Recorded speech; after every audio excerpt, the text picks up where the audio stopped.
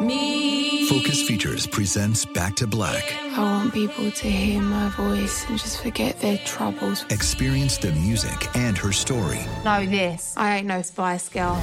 Like never before. That's my daughter. That's my Amy.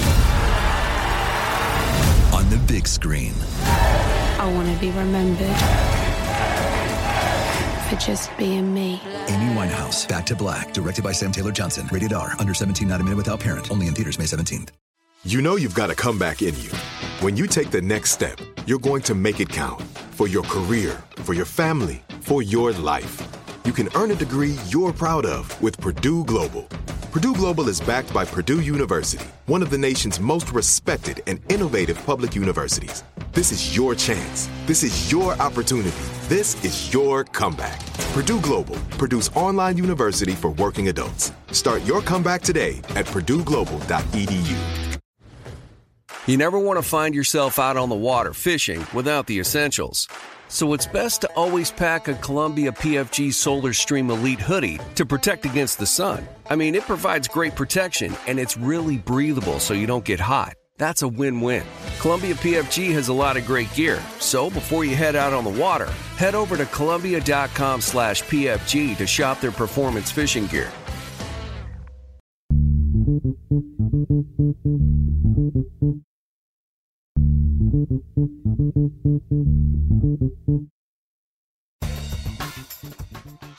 Good morning, peeps, and welcome to Woke AF Daily with me, your girl, Danielle Moody, recording from the home bunker. Folks, today's conversation with our fave in-house doctor, Dr. Jonathan Metzl, is one that I think is needed.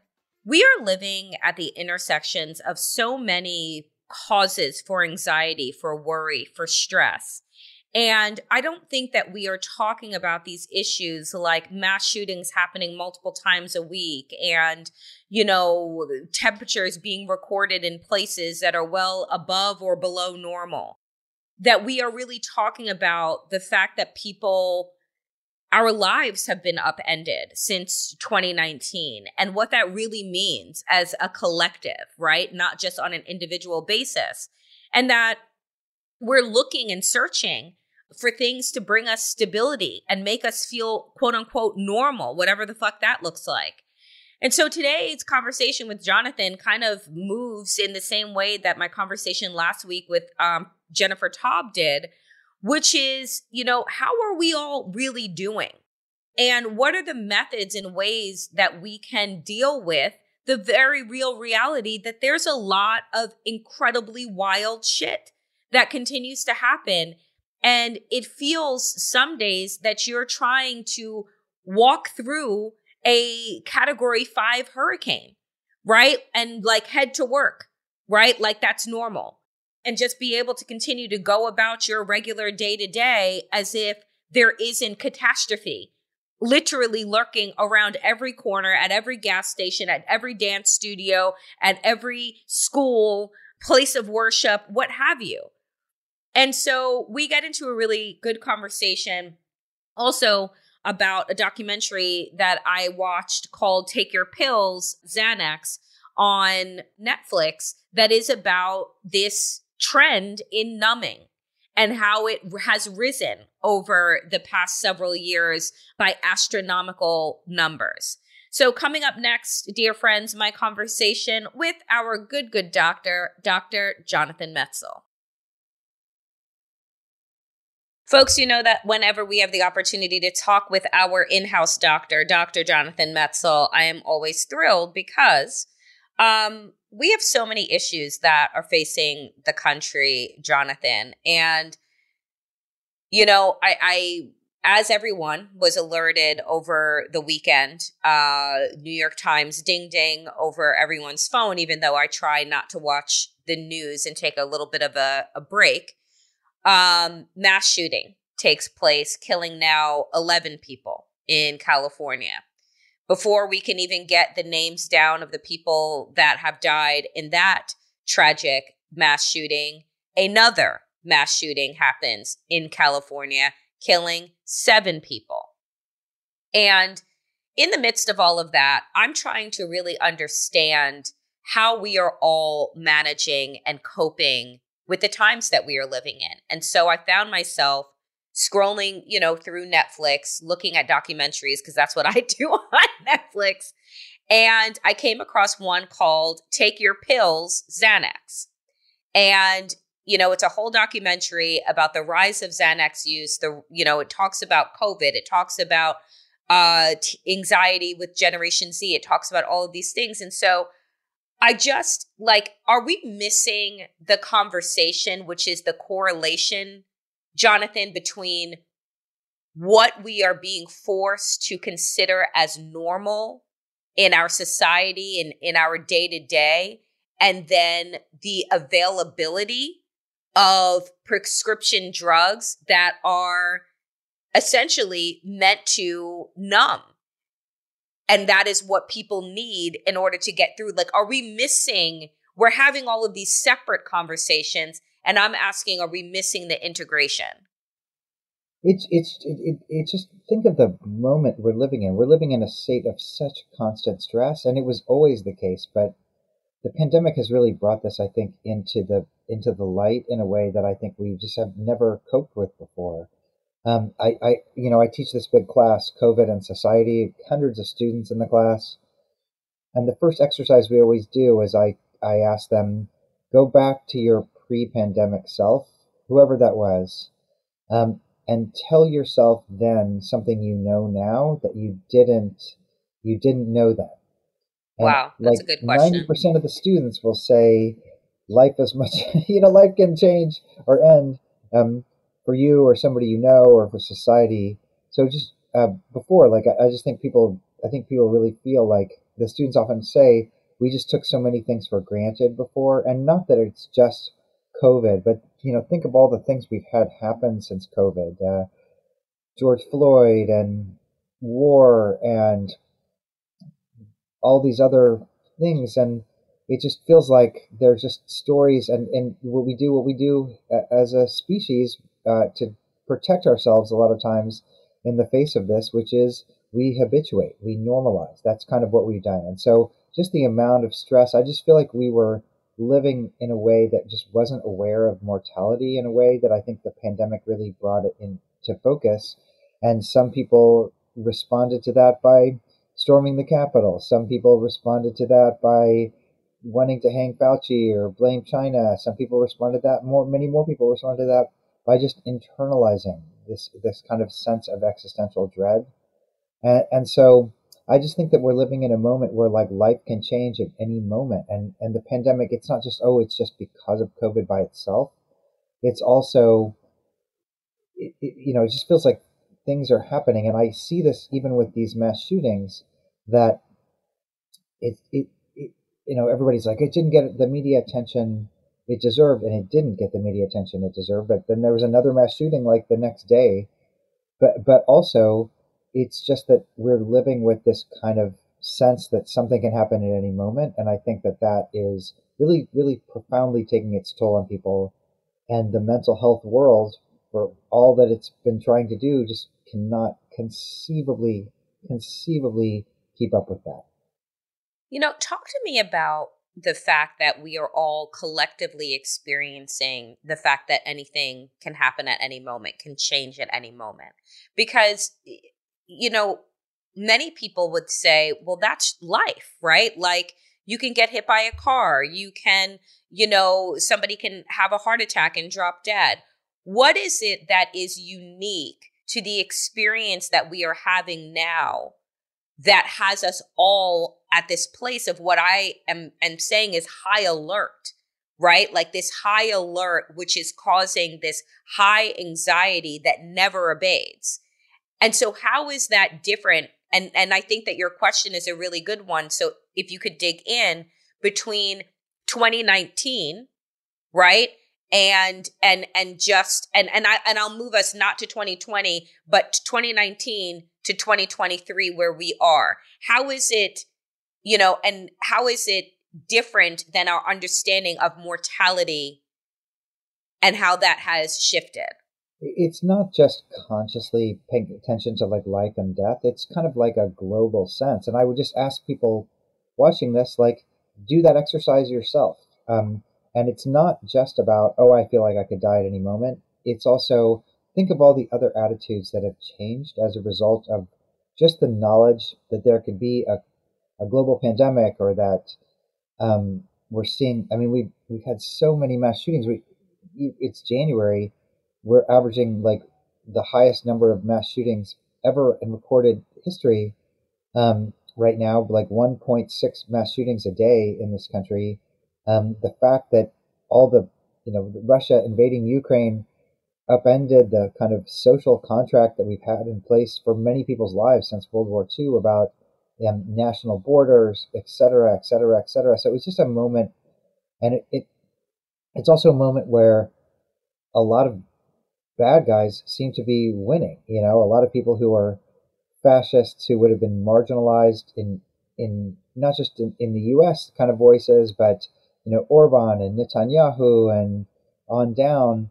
So we're just seeing the rise of kind of it just feels like a dark force, in general, that is kind of a moment where kind of the safety nets of having neighbors and communities just doesn't feel quite as safe as it did in 2019. And so I would ask people, and maybe, you could argue the other way, like, oh, maybe I appreciate my community more, or my colleague here at work started like growing chickens in his backyard and has rediscovered farming, and right now, not a bad thing to have like eggs for free. But so maybe it's the other thing. But I would just ask people to do that exercise, right? And to think about what attitudes have changed. And it doesn't have to be about life and death. I mean, think about how differently you might feel about work or about travel.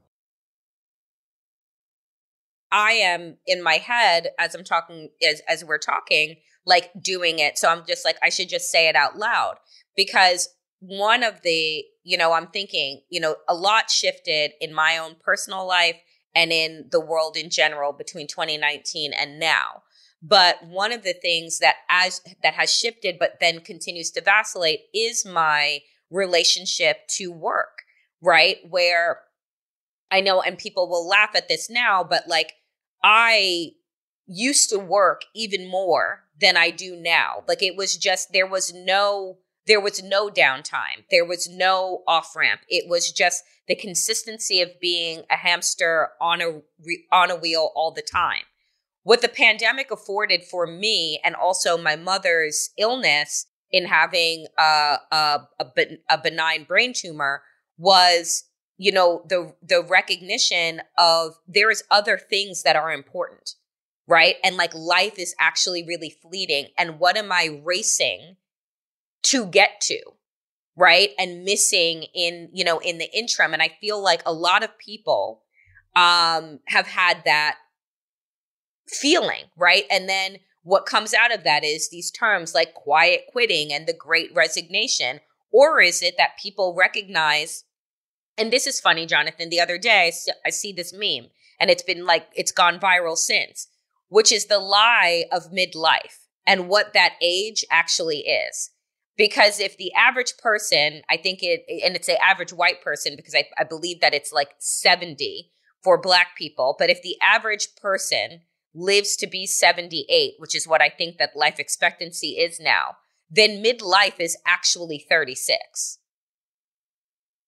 So if midlife is actually like 36 or 37, and we're talking about working until retirement age, which is 65, you are only actually affording yourself 12 years before you die, right?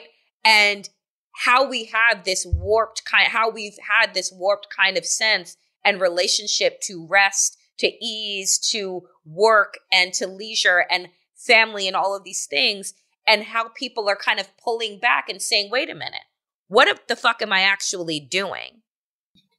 And think of the irony, right? Because now the Republicans are, for example, in what it's going to be a ridiculous debt ceiling crisis. They're not just trying to gut like Social Security and Medicaid, but they're trying to push back the retirement age. Yep. And so it's just weird that, I mean, again, these are all meta fights, right? But it's just weird that we're pushing back the retirement age at a time when like life expectancy is going down. So it's like, are you guys not seeing what's happening here? Like, but they do. But I think like I know. No, they I do, know. right? Like they do see what's happening. They don't. It's the fact that they don't care, right? Like people are just parts to be replaced, like pieces of a car that don't work anymore, right? Right. It's in a way, it just fits into this narrative that we're telling here about the kind of disposability of life, which is such a deep. It just, we didn't. I don't know. There's a forum that used to be great called Twitter, and now it's just full of random crap for the most part. But I've been scrolling through just really for the Jonathan Capehart Soul Train video clips in the morning, and for like random music video clips. There's this little guy who's saying, "Ain't nobody gonna break my stride," and it was like a music video, and everybody was like dancing and doing all this stuff, and I just thought, like, man, the 80s were so great. Like, we had no cares in the world, and I don't know, we just live in a very heavy time right now. It's not like we're doing Soul Train or music video. I mean, we are maybe or something like that, but it's just there's nothing outside of politics right now. There's nothing outside of this anxiety. Even when we try to create those spaces, is kind of what it feels like a lot of times. And so no wonder people are taking a Xanax or whatever. It's not like that's a issue. And, maybe this will lead to some societal changes 100 years from now. Maybe the old structure that we have put in place here just wasn't working, or maybe countries with like mean, strong men are going to come out ahead and dominate everybody else, and we're back to like Attila the Hun and Genghis Khan days or something. Who knows? But it does feel like our planet is in the middle of a kind of transformation right now, and it's just it's a hard scope to understand, but it's just not. I guess what I'm saying is like we're beyond a therapy issue, even though people should get therapy. Right. But they're bigger forces, and so people shouldn't feel like they're crazy for feeling unsettled all the time. But Jonathan, like, I want to stay on that for a second, because that's the thing, is that I've been having, last week I had on my friend, author and podcaster Jennifer Taub, and we ended up having what was not at its core a political conversation, which is what I was having her on to talk about white collar crime and all of these things. And it ended up being "Are you okay?" conversation. And what we pulled out of that was just like, actually, no, right? Like I feel like I'm doing all of the things that I should be doing, meditating, working out, going on walks, connecting with family and friends. But if I actually drill down, no, I actually don't feel okay. I feel deeply unsettled. I feel deeply unnerved. I feel a deep sense of worry and dread. And so if we know that so many people are saying and feeling that, and my therapist says the same thing, she's like, no, like I see more people now, and it's more conversations about the collective experience and not just these individualized like issues. So then what is the way to feel better if we don't want to pop Xanax because nobody wants to, because we're seeing the effects of what has happened for this long-standing practice of just prescribing, then it has increased addiction, and then suicide rates go up, and it's just like we're in this awful fucking tornado. Well, I mean, I can just say psychiatry's been put in a position of being asked to treat issues that to say it doesn't even scratch the surface of what's happening is an understatement. So certainly I think anybody who needs help should get it, and there are mechanisms for help, and I do think therapy and medication in the right instance can be really important. But I would also say that therapy is not a treatment for like global geopolitical angst, which is kind of what we're feeling right now. And so I just think, I think you're exactly right that, like, for example, the Great Resignation, it's almost a way of people saying, man, the old way is not working for me anymore, and I need to like pay attention. But then what is working? It's kind of the next question. Right. and it's very unsettling. Like our world was built on a series of relationships that we just took for granted about supply chain and the flow of goods and information and safety, that have just been shown to be much more fallible and kind of up for grabs than we ever realized. And so I just think that it's just causing different kinds of responses. And in a way, it's on the flip side, I think it's also why you're seeing more people gravitate toward politicians who, I mean, try floating one of these fascist dictators 10 years ago, people would have just said, no, we vote for society for the most part. I mean, not that isn't always the case, but now people want dad. They want protection. They want to feel like, that kind of thing. So in a way, it's not surprising that we're seeing a return to a kind of like strongman politics that I think is important, and I also really think it's important, to be honest, for Democrats to pay attention to in terms of what they're going to be up against in 2024, with the way the GOP is going to play this, which is, it's going to be maybe Trump, but DeSantis and Pompeo and all these guys who kind of fit the mold of this deep need right now of like, we need somebody bossy to kick the ass of the other side and protect us. And not saying the Democrats should like run a fascist white guy of their own, but I would say that they should be prepared for the kind of arguments that worked in 2020 not to work in 2024. I'm listening to everything that you're saying, and I'm like, oh my God, this is absolutely right.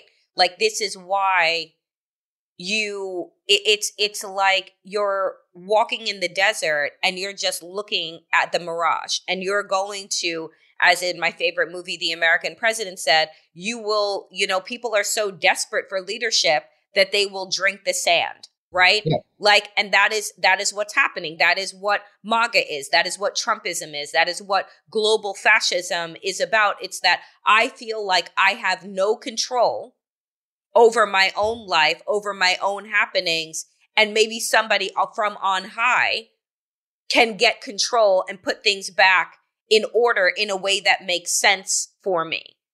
And also, if somebody can't do that, you hate them, right? You despise them. I'm not saying you, I'm saying You're in right. general. And so it's not a moment for like weakness, unfortunately. And the Israeli left did not understand this. They thought that democracy was going to hold, and it was a grave miscalculation.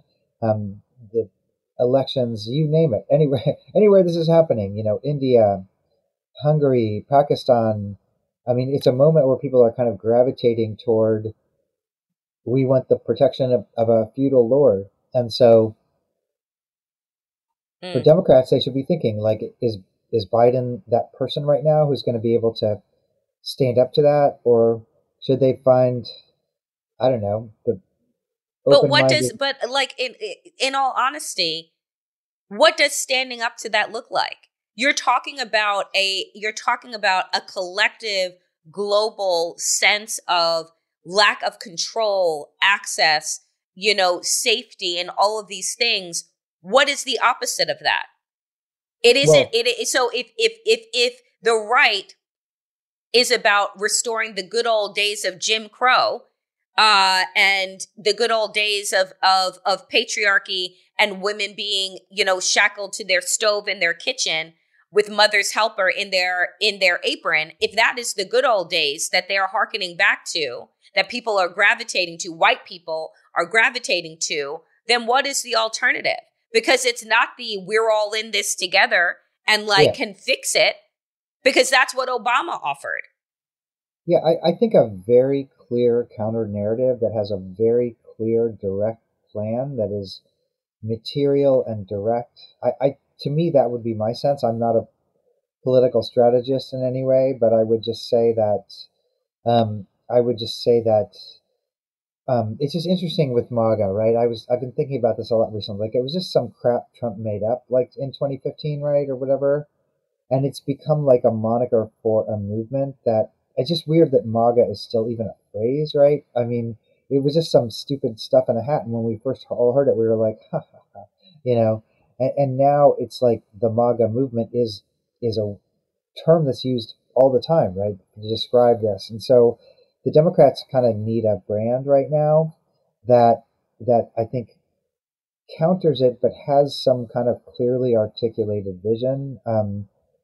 You know, if we could, you know, resurrect General Norman Schwarzkopf or somebody like that to, you know, be. I'm failing to see what the brand is to combat global anxiety and fear that is actually steeped in real shit. Like the difference between MAGA and the collective anxiety that people who live on Earth 1 are facing is the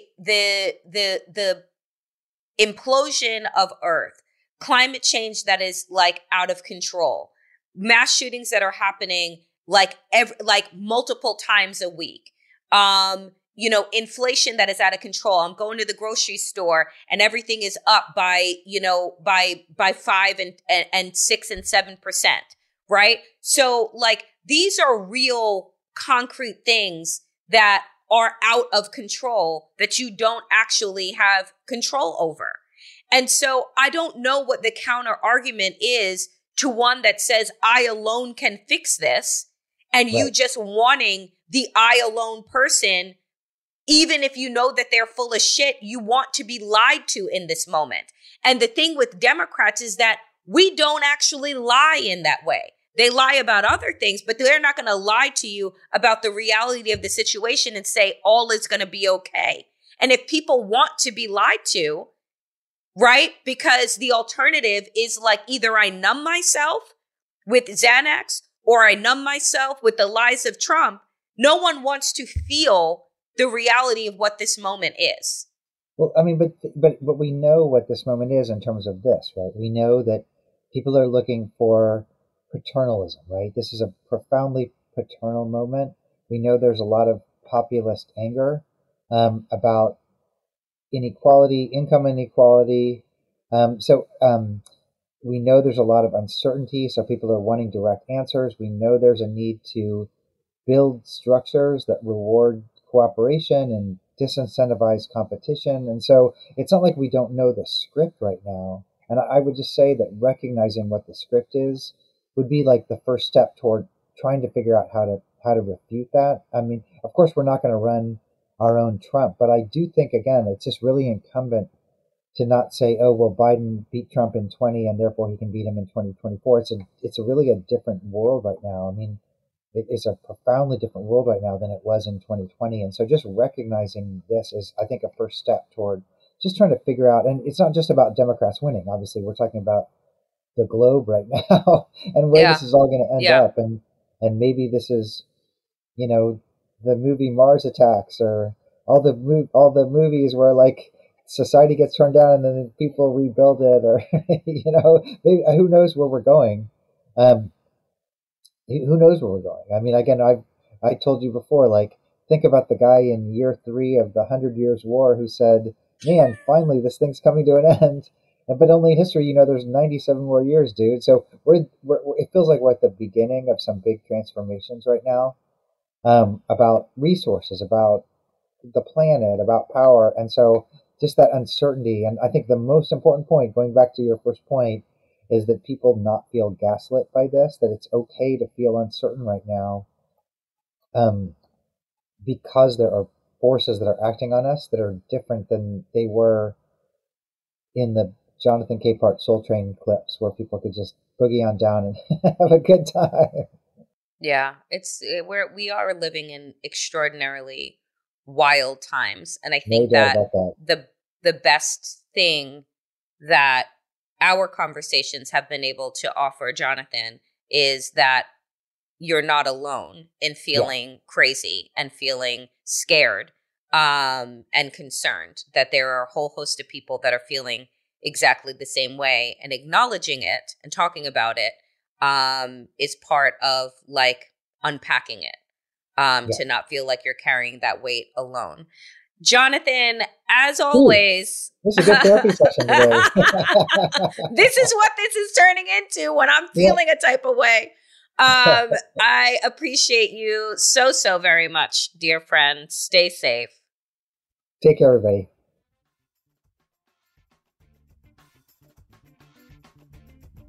That is it for me today, dear friends, on Woke AF. As always, power to the people and to all the people. Power, get woke, and stay woke as fuck.